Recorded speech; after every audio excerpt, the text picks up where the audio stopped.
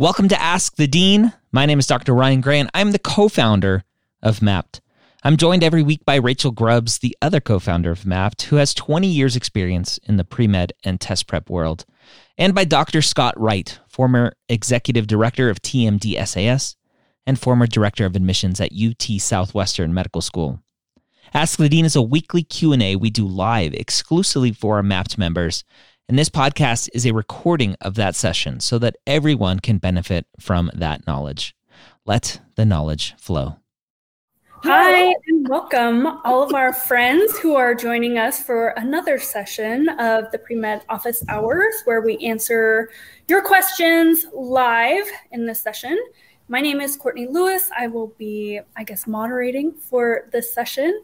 And I am a prior director of admissions from a med school in New Mexico. And this will be my first cycle, not matriculating students, but I'm excited about match day coming up in just a couple of weeks from now and getting to see where some of my prior students are going. I am joined by our co-founder of MAPT, Miss Rachel Grubbs. Hello, Rachel. I have a window open, so I'm getting like the strategic swing beyond. Got that supermodel glow going on. Hi, friends. It's me. I'm here to give pre-med advice and also channel my inner Selena. Yeah, well, and you need the fan because apparently it's very warm there. It's crazy warm. It's not. This is not what Ohio in February is meant to be. Yeah. Well, Seattle's getting sunshine too, so the world must be ending here sometime soon. And while it lasts. Yep. And we also have Dr. Wright with us. Hello, Dr. Wright. What is the weather like where you are? Can you tell that my fan is on too? I'm blowing in the breeze. Your lustrous locks. Right. Do that head shake. Just want to make that clear. Yeah. No, I'm doing really well. I'm excited about today and answering all these questions, and also excited about the work that we're doing with students in this current cycle, and both in last cycle, a lot of them are still getting in and stuff like that. And then in this coming cycle, getting everybody ready. And boy, these are exciting days. Mm-hmm. Yeah, we hope that some of you don't just, once you get in, we still want to hear from you. Absolutely. We want the updates. Yeah. We want the emails. We want to celebrate with you. So hopefully you're still logging on to join us, but we'll go to the live questions. So no matter what platform you're on, go ahead and send them our way and we will try to get to them while we're here. Okay, so Jawad, I used to be a scribe but failed due to slow typing. I then became a patient sitter where I have been since June 2022. Should I continue with the sitter job until June 2023 or can I jump ship to scribe? Thanks. So who wants to take this one? Because it seems the jumping ship to scribe, has something changed in the meantime, or is it a different scribe company? Would be my first question. Mm-hmm. Yeah, Jawad did do this follow-up too. I missed how intellectually stimulating a scribe was and being with a physician. That's why I asked. Got it. Well, viewed slightly differently, right? Depending on what school and what the admissions committee is seeing. I hear mixed reviews on scribe. Yeah. But scribing is often,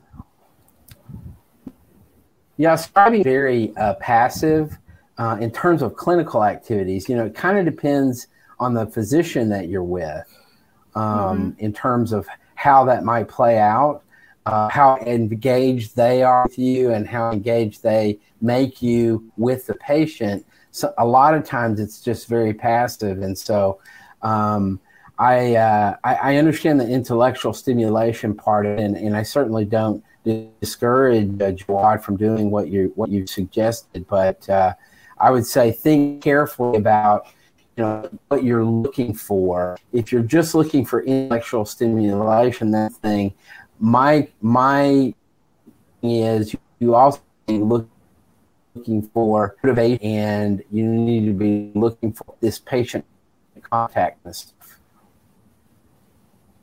Yeah. Is he choppy for you as well, Rachel? Yeah, Scott's. Okay. I think I picked up what he was laying down, but the audio was in and out a little bit. I know that he was. Or yeah, I'm going to try to reboot. Okay. Yeah, I'm going to try to reboot. Yeah, and so I think this was part of what Jawad was saying, but or what Scott was saying, and I'll sort of chime in, is like, if you liked scribing, I like scribing. As people said, sometimes it's like slightly divisive as clinical because it is essentially shadowing on steroids. I still think it should count as clinical, even though it's passive, just because it's such great exposure. So that part, if you think you're a faster, better typer now and you want to be a scribe, go for it. What makes me slightly nervous is you're saying that you miss how intellectually stimulating it was. You miss with being with a physician. Again, you don't have a lot of space here to comment. You don't have to answer me. But what I'm wondering is, like, are you not liking hanging out with patients? Because if that's the case, that's a bigger, deeper question you need to reflect on, right? Because doctors don't spend all day talking to doctors, unlike Grey's Anatomy might have you believe, right? Like, I mean, Shonda, I've seen Shonda interview. She was like, the whole point is the residents are selfish. They make all the problems about them. Like, she understands that's not how real life physicians are supposed to behave. And, so I just think you need to do a little soul searching on that. You want to change up your scribe or your clinical experience, go for it. I just want to make sure that you also like the patient part, because that's what life will be like after this. Agreed. And being a patient sitter, I know you're somewhat limited in, the types of discussions that you can have, but there should be some where you're interacting with the patient and not just sitting there. But I think,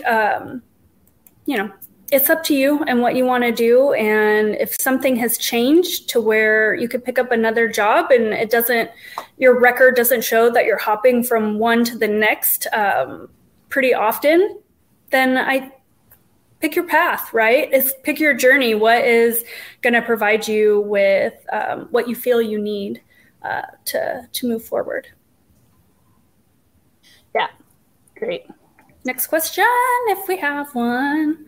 Okay, Jacob, do you think it is worth applying to medical school with a sub 500 MCAT score? Wow, what a tough question to try to answer right now with not a lot of information to go off of.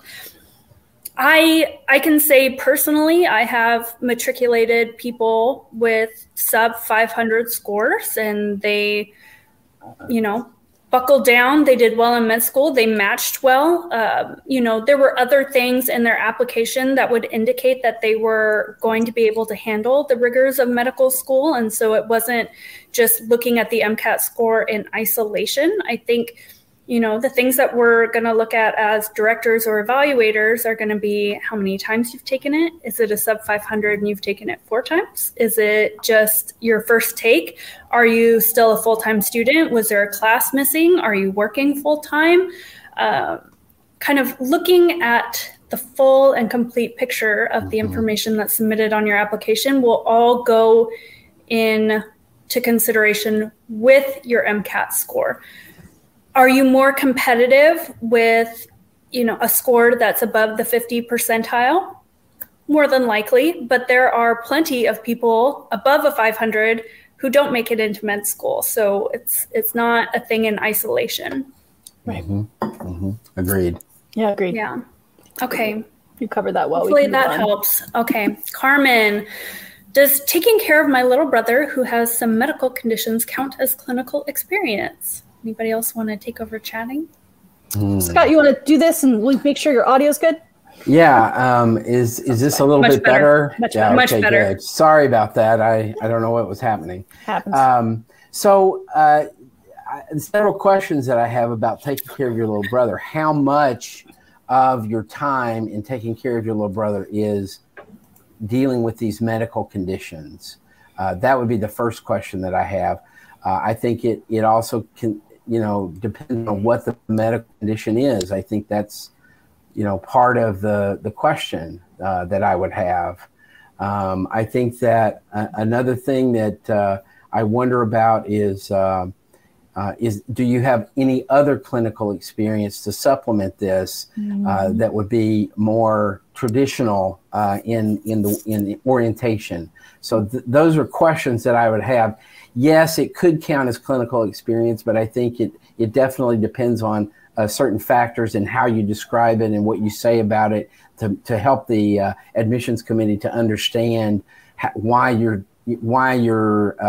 viewing this as a clinical experience. Yep. Agreed. I know I've definitely seen people who have had to take on care of family members, and it can count. Yep. Yeah. All right. Alma, hello. I'm a non-traditional student, graduated in 2018. I'll be enrolled as post-bac.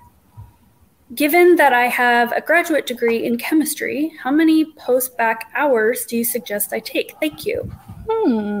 These are Good some tough questions. Right? Okay. Let's try to break this down. How long, these are the types of questions, and maybe these will help you kind of answer the question since we may need a bit more information, but my mind, and please feel free to input Rachel and Scott, my mind immediately goes to these types of questions. Okay, so if you graduated in 2018, you're enrolled as a post-bac, when did you do your master's? What's the time frame you're looking at? If you're enrolled in a post-bac, is it a certificate program or is it just you're kind of piecing it together? Why are you doing a post-bac? If you did a graduate degree in chemistry, that leads me to believe that you have science coursework and you may just be looking for a GPA booster, but at a certain point, you're only going to be able to move the mark so far. So I'm kind of wondering what the thought process is and why you're doing post-bac work after a master's degree, from what it sounds like, and what the time frame looks on that, what you're hoping to gain. Yeah, all the same questions. And Alma, I wanted to just chime in with sharing a screen of maps. So this is one of our demo accounts. You can see we've cleverly named it Post-Bac Demo. So this is a case of someone who maybe did need some post-bac work, because you can see here, if you look at their class-setting science GPA, that although freshman year they had a 3.5, then they had a 3.19, 3.0, did go back to a 3.49 senior year, but only with like 8 credits of science, right? So this particular example did another 20 hours of post-bac work, and I'm looking at class-setting science GPA, so maybe they even did more hours, but it was 21 hours of science-specific post-bac work. Not even so much to raise the GPA probably, but just more to show, hey, yeah, I had a blip with sciences in the middle of college and I'm back on track. With you, what we're missing is what's your motivation, right? Like I think a lot of people just think a post-bac is a cure-all, right? They hear this myth that courses expire, which is, like, I understand there's a nugget of truth in that, and that if you haven't been a student for a very long time, med schools may worry about whether or not you have those skills, but that's not the same as courses expiring. You have a graduate degree in chemistry, like, yeah, I think you need to think harder about what it is you're trying to get out of the post-bac. Agreed. Yep. And use MEPT, because we can help you there. It's true. All right. The Llama Squad was here a couple of months ago. I remember the name, actually, the Llama Squad. And the fact that you don't have a llama as your profile picture. I remember that too, yes. But congratulations on getting into medical school. You're going to be a doctor, which is fantastic. Yay. Thank you for sharing that with us. If we were Ryan, we would have the little applause noise. Yeah. We need some funfetti to fall into our screen. Congratulations. Yeah, thank you for sharing your happy story. Back and sharing. That's awesome. Okay. Cool. All right, Sebastian. So this might be a weird question. Ooh, I'm ready for it. But can I put EMT experience in my activities section that wasn't in my actual EMT job, but rather a car crash that happened off duty that I helped out in? Thanks. Interesting question. I've never heard this one.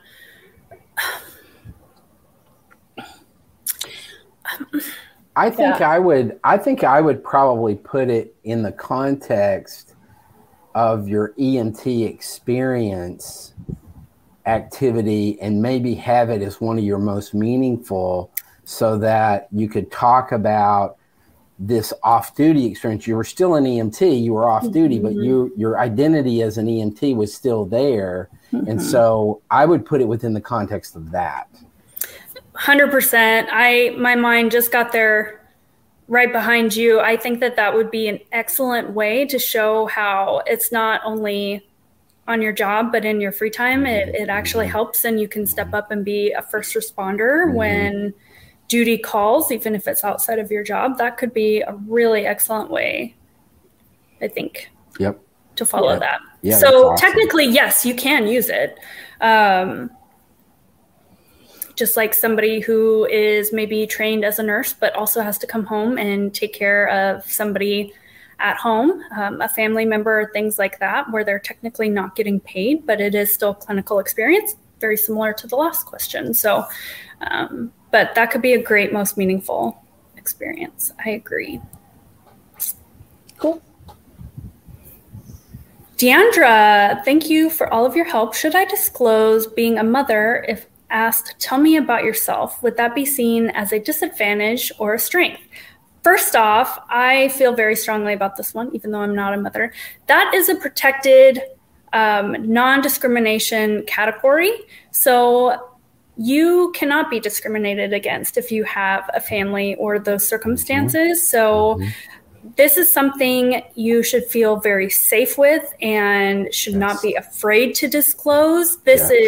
I've had plenty of parents as students who were able to balance this. This is not something that should even be in the consideration, especially as a negative. So that would be my take on this. Feel free to disclose if you're comfortable with it. It's probably a huge part of your life. It's going to affect how you manage your time and go about things. I've had mothers and fathers. Dr. Wright, it sounds like you've had the same thing. Yep, absolutely. Yeah, this should not be something that you feel worried about disclosing, and you are protected in not being discriminated against from that. And as a matter of fact, I'll give you just a short anecdote. 1 year at Southwestern, we had an applicant who was a mother, and she actually was in her 40s, and she got into the medical school and was the president of her class all 4 years, and just a star student. And so don't at all, number one, think that this is going to be necessarily limited in terms of your ability to be successful in medical school. And this is a huge part of your identity. And if in that in and of itself says to me that you can't ignore it in the application process. Yep.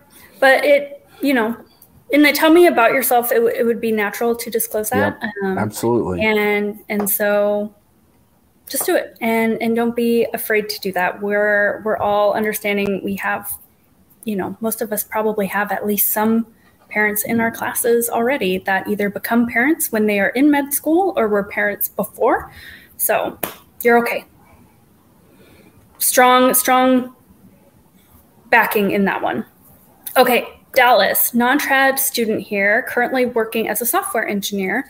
I'm going back to school to complete my missing prereqs, biochem, etc. Is it worth seeking a second degree or just do the prereqs? Anybody want to take it? Yeah, I'll mention a couple of things related to this. One is that it's not, the medical school is not necessarily going to care one way or another whether you have a second degree or whatever. They're going to be looking at what you've done and the strength of the academic work that you've done. That's going to be the most important part of this, of what you're doing. And the accumulation of how many hours, it's also going to depend a little bit on how you did originally in your coursework, in your engineering degree. I'm assuming you've got an engineering degree. So that's the first thing I would say. Now, secondarily, and this is not an unimportant issue, is for financial aid at undergraduate institutions, if you're not a degree-seeking student, you don't get any financial aid. You're not eligible for anything. And so often we have post-bac students who declare a major as a second degree seeking student, not with the intention of getting a degree, but that allows them. It's a little bit of a loophole or whatever, but it allows you to get financial aid in a way where you can finance that extra the post-bac hours and stuff. So that's unrelated to how the admissions committee is going to view it and stuff, but it is related to your own personal, finances and stuff like that. So, but in terms of my feeling, Courtney, I'd be interested on your thoughts on this too. Is that getting a second degree or not is not going to be relevant to most admissions committees. Agreed. I think that as somebody who is considered non-traditional and you're kind of going back for the prereqs, I would want to see kind of the course load that you're taking. If you're working full-time, we understand that that's going to be lower. But if you're going back to school more full-time or you're dropping down half-time work, you'd want to see a little bit higher course load. If possible, we understand people have lives. But again, we're looking at all of the data points and not just one in isolation. And then how that work carries over into your MCAT. I would not take the MCAT before you've taken the appropriate courses and make sure that you manage your time well and you study appropriately for that and don't just take it.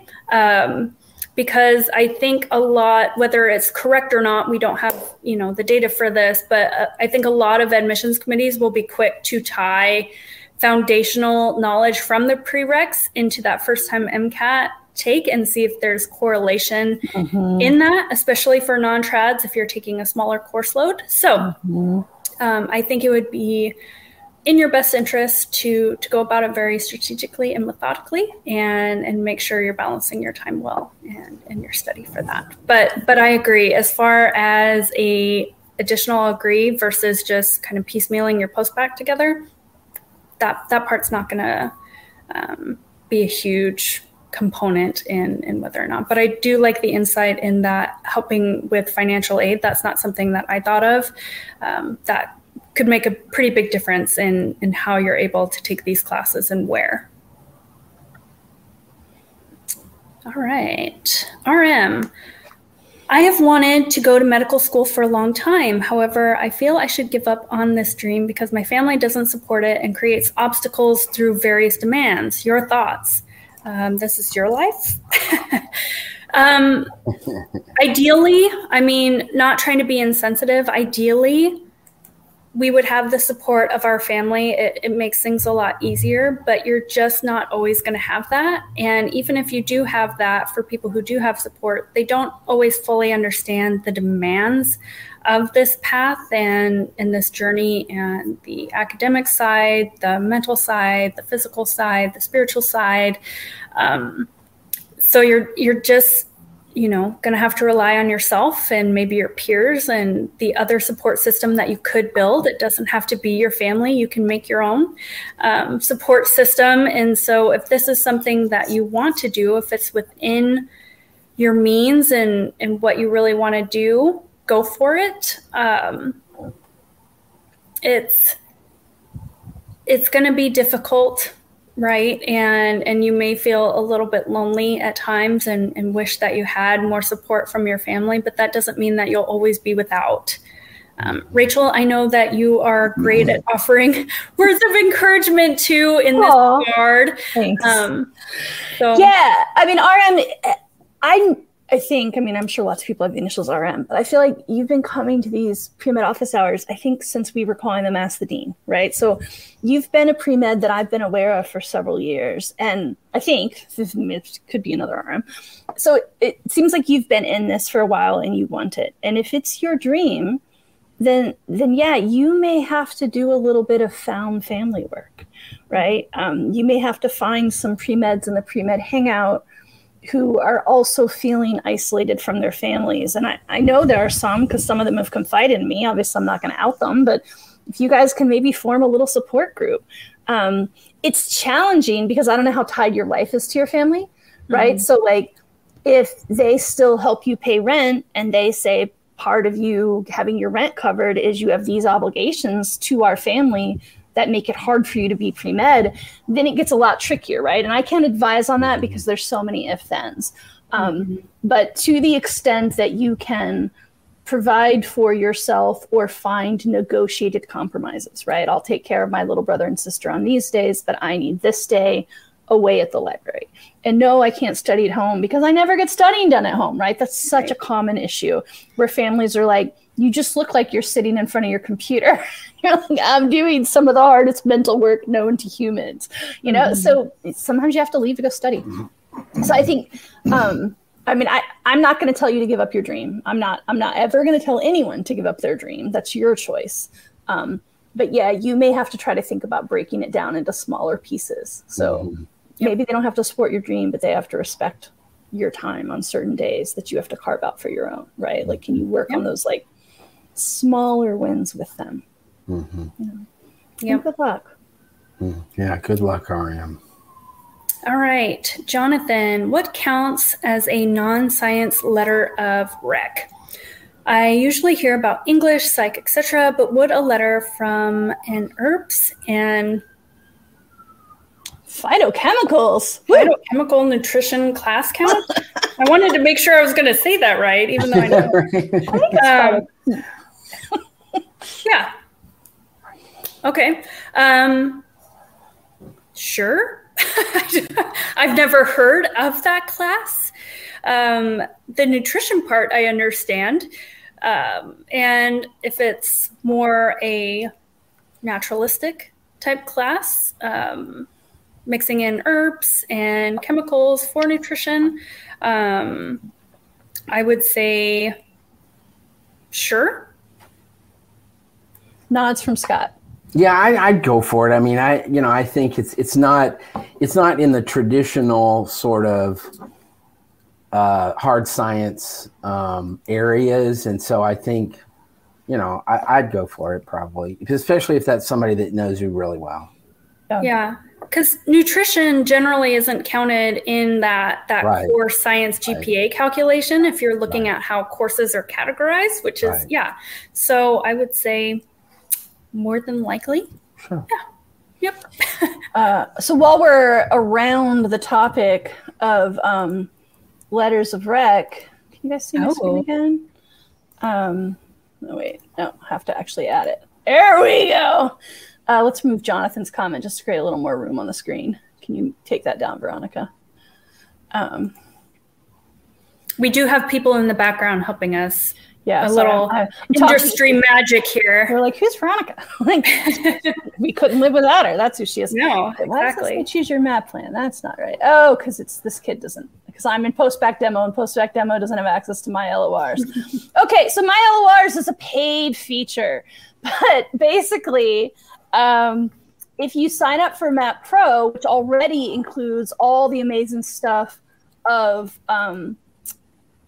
free mapped plus unlimited mapped app advising. So advising within the app where you're asking us questions and answering. Yeah, with your beloved Courtney and Scott and Verinia and me and Ryan. But so anyway, now we also are doing LOR management. So this is our answer to Interfolio. There are other services out there. We are building these with pre-health students in mind. So it's early days. Those of you that have been around Mapped and MSHQ for a while know we love to put stuff out there and iterate. So I think it's good. I think it's going to get a whole lot better. But as you're thinking about letters of rec, this is the main thing I want to communicate to you is you do not want to wait until April or May because that's when all professors get asked and they're slammed. That's already a busy time of year on top of all the letter of rec requests. So I strongly recommend, however you're doing your letter of rec storage, that you get a place to securely store them. Ask sometime in this winter or early spring to give your letter writer, a good 3 or 4 weeks to get back to you with a high quality letter, and then securely store them until they're ready to go to the applications. And my LORs is one great way to do that. We are slowly but surely becoming the hub for you guys so that you don't have to utilize all of these different things. You figured out my master plan. Yeah. Well, with all of our years combined, you would think yeah, we have all dealt with all of these different pieces and all of the different nuances of the platforms, and this is going to be a lot easier for you guys. So we want it. You guys want it. We're building it. We are building it. Okay. But yes, LORs, I agree. Okay. Best tip for someone accepted to a research summer program. Have fun. Do your best. It's a great experience. If you think that you're going to need a letter of recommendation at the end of it, if this is going to be one of your science or one of your non-science letters, or you're going to need something from your PI, make sure that you're putting in the face time. You're doing the work. You're showing up on time. You're not making a lot of silly mistakes, and try to learn from it. If it's, wet lab or bench or clinical or psych or whatever it is, try to make the most of it, and good for you. That's great. I mean, the only other thing I'd add is journal, make notes so you remember it. Yes, that's a good one. Journal about Western blot, right? Like when you're writing research essays, we are not looking for the tiny little level of detail of your day-to-day wet lab experiences. We want to know what you're studying and how it's going to impact humanity. Think about talking to an elderly auntie, right? Someone you love and respect, but who doesn't have science background. How would you talk about the research to them? That's probably how it's going to show up in your application essay. And I was just going to say, and also journal about what your experiences are with your colleagues, with your PI, with, what is this teamwork about to you, and what are you learning about the people that you're working with? That's very positive and beneficial as well. Where should they be doing all that journaling? I think Mapped is probably a good place. Oh, yeah, that's one place. Yeah, look at that. You can also do it in a spreadsheet, in a paper notebook, whatever you want. But Mapped is free, and you can log your hours and do your journaling all in one place. Quick plug. Well, and I've started implementing what Dr. Wright's been telling people now for a long time is make sure you get the content that's going to help you answer the what and the so what when you are writing your experience descriptions, because that's what we're going to want to know when you turn in your application. So make sure that what you're journaling is going to help you in writing that little essay narrative for us so that we're getting the content that we need. Thank you for breaking that down, Dr. Wright, so that we can all utilize that, the what and the so what for your experience section. Yeah. All right. So a couple of tips, a little bit better than have fun is maybe the journaling. I stand by have fun. Wait a minute. I'm thinking about letters of recommendation. Those are two good tips. So hopefully that helps. Okay. All right, Renee, 49-year-old RN here with a lot of science credits, but they're older credits. I want to go back to school for either physical assistant or medical school. Help, LOL.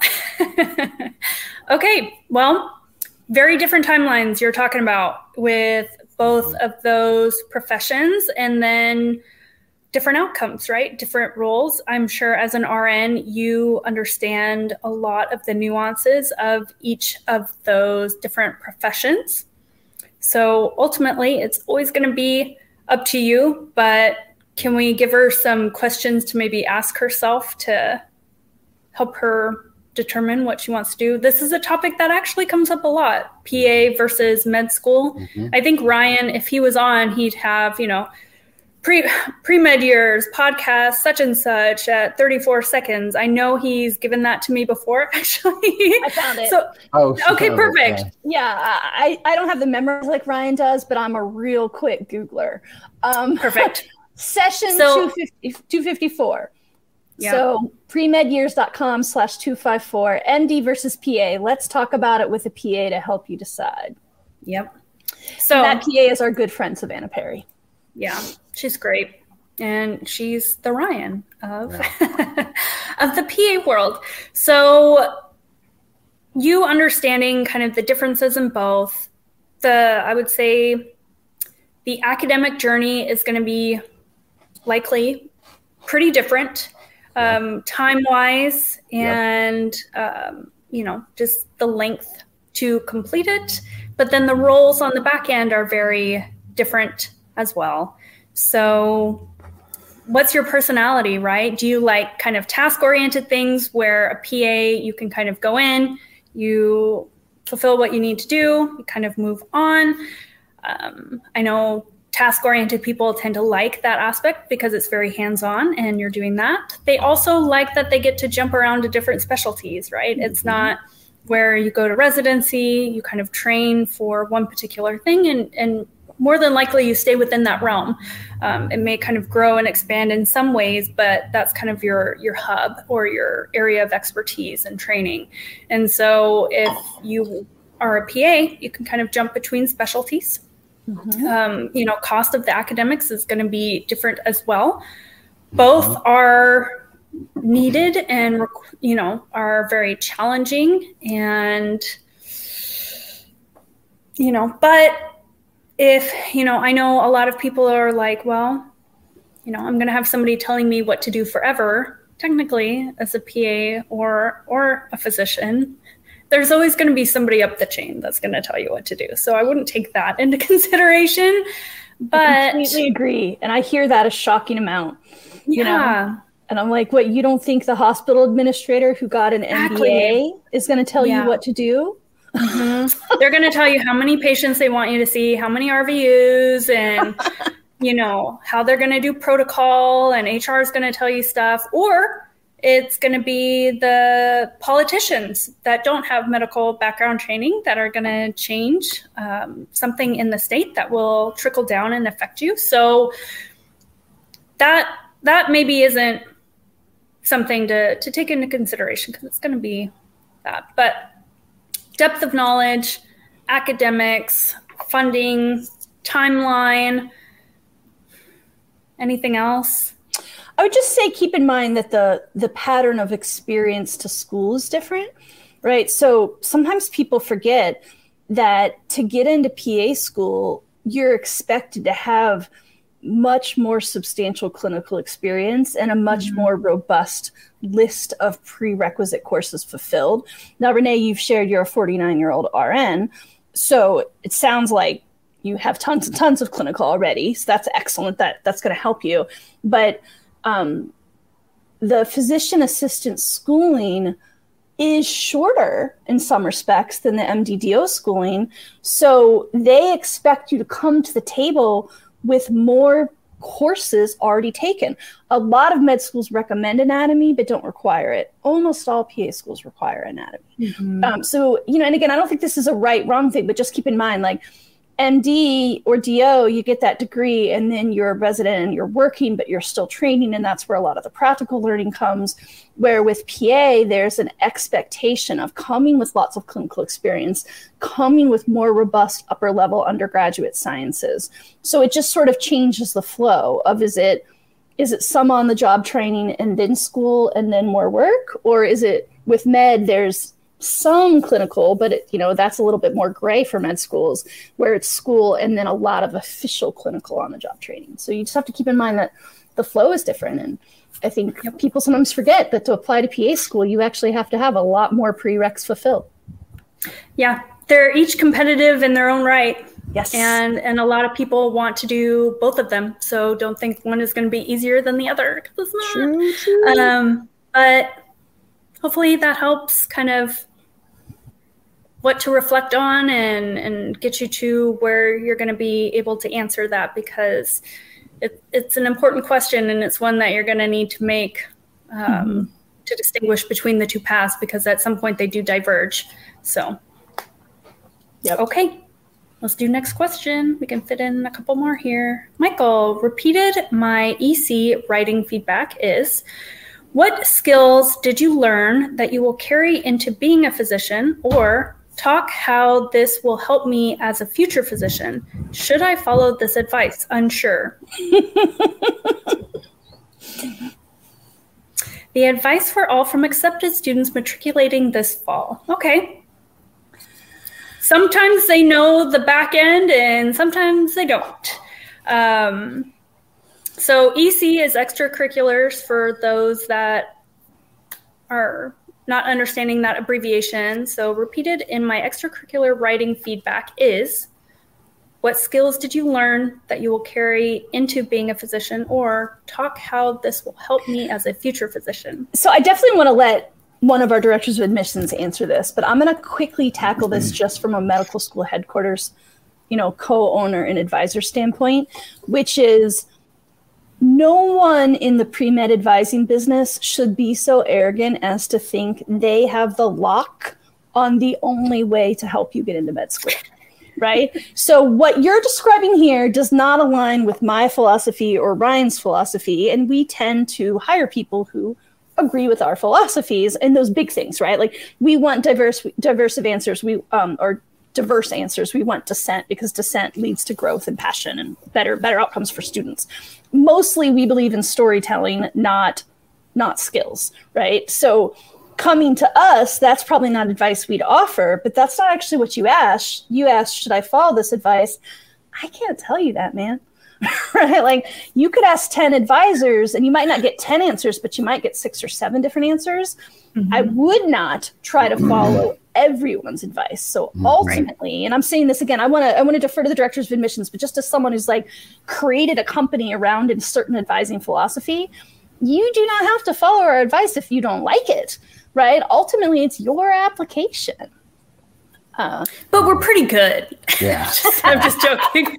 I'm just teasing. Yeah, and I would say, I would add to that I think that one of the things that, Michael, you need to consider here is, are you talking about the idea of doing that on every one of your ECs? And if you do that, then it's going to sound contrived at some point or another. It's going to sound, if you're trying to say that you played baseball and you try to, and maybe a hobby that you play the guitar and how that applies to somehow that skill of playing the guitar applies to, your future as a physician. I mean, at some point this breaks down and it sounds ridiculous. It does. So I think you have to, it makes sense to do that in some things. Perhaps we don't really support the notion that everything has to always apply back to medicine. If you did something and you did it for pleasure, or even if you did a volunteer experience in a soup kitchen or something, it doesn't always have to have some applicable connection to your future as a physician. That's not necessarily what the medical schools are going to, that's not an expectation that they're going to have. Mm-hmm. Yeah. And I 100% agree. And I almost don't want to see you try to work everything back into your path to physician, because then it seems a little self-serving. Like you're not just serving to serve, or you're not just doing things for yourself. You're doing things in a calculated way, always with a focus on that, not just having a well-rounded sense of self or things that you're involved in. And we tend to like people that have, a little bit of variance in their interests and things that they do to self-soothe and step away from academics or just out in the community. And not everything has to be about being a physician, because I 100% agree. It starts to be weird when you're reading that and you're trying to like make that connection. You're like, okay, that's a reach, and it just seems silly. Now, the ones that it is applicable, if you're talking about it for your clinical and stuff, you do still want to reflect on that actual experience and let it be what it was and what you learned in that time. You don't have to always say, even if it's clinical, and I'm going to take this with me as a physician, and this is what got me there. We want you to reflect as you learn what you learned, kind of leading up to this time point. So just sometimes let things be what they are and talk about and reflect on what they were at that time. And that shows growth. So absolutely. Agreed. Thanks for this question, Michael. Lots of learning there. Great. And I mean, it's pre-med students that get in, right? It's hard not to take their advice, right? They were successful. but there's so many things that they're not privy to that we kind of look at in balancing or evaluating students, or just other things going on. So grain of salt, obviously, they put together a polished application that really put their best foot forward. So somewhat helpful in a way, but not the end all be all, works for everybody kind of advice either. Yeah. And I just point out, also, we had a comment from this one right here. And I like this a lot. I think one takeaway is that different AdCom members will think different things, but these services provide aggregate feedback, which will give you the most value overall. And I like that comment a lot, that what we're trying to say is, in aggregate, this is kind of the position that we have, and that it works. There's going to be particular committees or particular members of a committee who will have a different opinion, or who are going to look at it differently, or whatever. And but we have to look at the sort of bigger picture. And so I like that, John. Great comment. Yeah. Yep. It's exactly what we're going for. Yep. We're well spoken. Trying to get you away from anecdotes and into big picture patterns. Yep. Yeah. Yep. All right, poor Amy Oscar. She's like, y'all put my comment up and then it went away. I didn't forget about you, friend. There you go. It took us a second, but we're back to you. All right, Amy. Okay, I graduated last year with a GPA of a 3.59. I had 2 C- on my prereqs. My advisor told me that I could retake them at a city college after graduation. Will medical schools accept those grades? Yes, they'll accept them. But yeah. I would say, one of my concerns here is I don't know what city college means. Yeah. If city college is a community college, I don't recommend that. In other words, you got a C- on a couple of prerequisites or whatever at your university. Now you're going to a community college to retake those. Even if you made an A in those, there are going to be some admissions committee members, perhaps some admissions officers, who are going to think, well, you didn't do well at a competitive, maybe potentially, not necessarily, potentially more difficult environment, and you backtrack to community college level to retake those. Now, are they acceptable? Yes. Is it optimal? Probably, maybe not. Yeah, and we're just trying to provide some transparency here, right? Is that fair or right? That could be debated, but it's something that you would probably fairly frequently come up against as an opinion. And another thing, just to kind of add in, is to think about what helps build your foundation. These courses are rigorous, sometimes on purpose more rigorous than others, but this is foundational kind of core knowledge that you're going to build upon in schools. So taking it somewhere where, maybe it's faster paced, maybe it's not quite as challenging, is not really a service to you. Now, the city college could be right at the level of the 4-year institution. So we're not trying to steer you away from that, but you need to think about what the course will provide to you, because it's not just about the A. The A indicates an understanding and a retention of the material, which is important to med schools because it is built upon and you go at a very fast pace.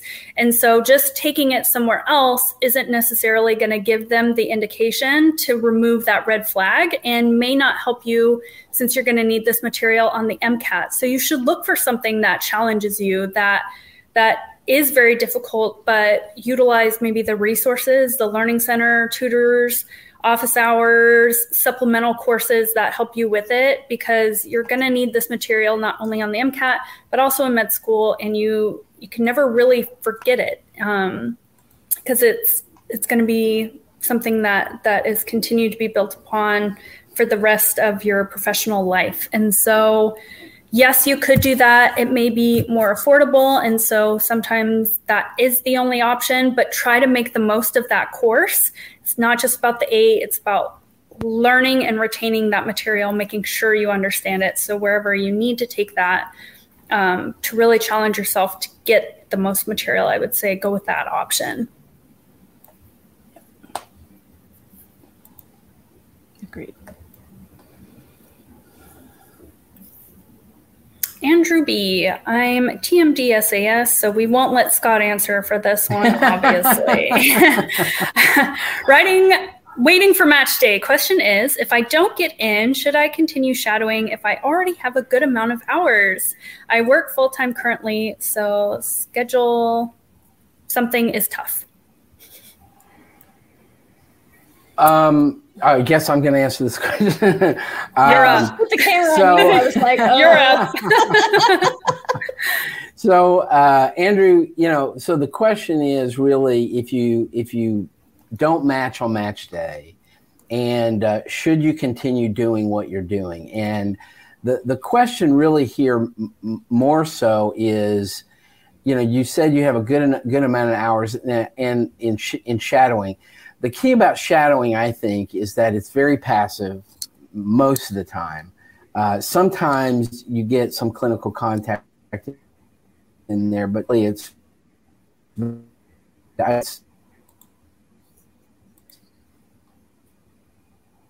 Are we losing him again? I think so, yeah. I couldn't tell if that was me or him. Hey, Scott, don't know if you can hear us, but you're cutting out. Yeah. Do you have your HD video on so we can see you in high def? Maybe just put it to a lower setting. No, it's all the same. So basically, if you're packed full for your schedule and it's difficult for you to continue to do the shadowing, I would say that's not that important, especially if you've got a good amount of shadowing hours already and you're able to reflect on those hours and stuff like that. Then I would say, full-time job. You might look for some clinical hours in addition, but otherwise, I think you'd be okay not to shadow anymore.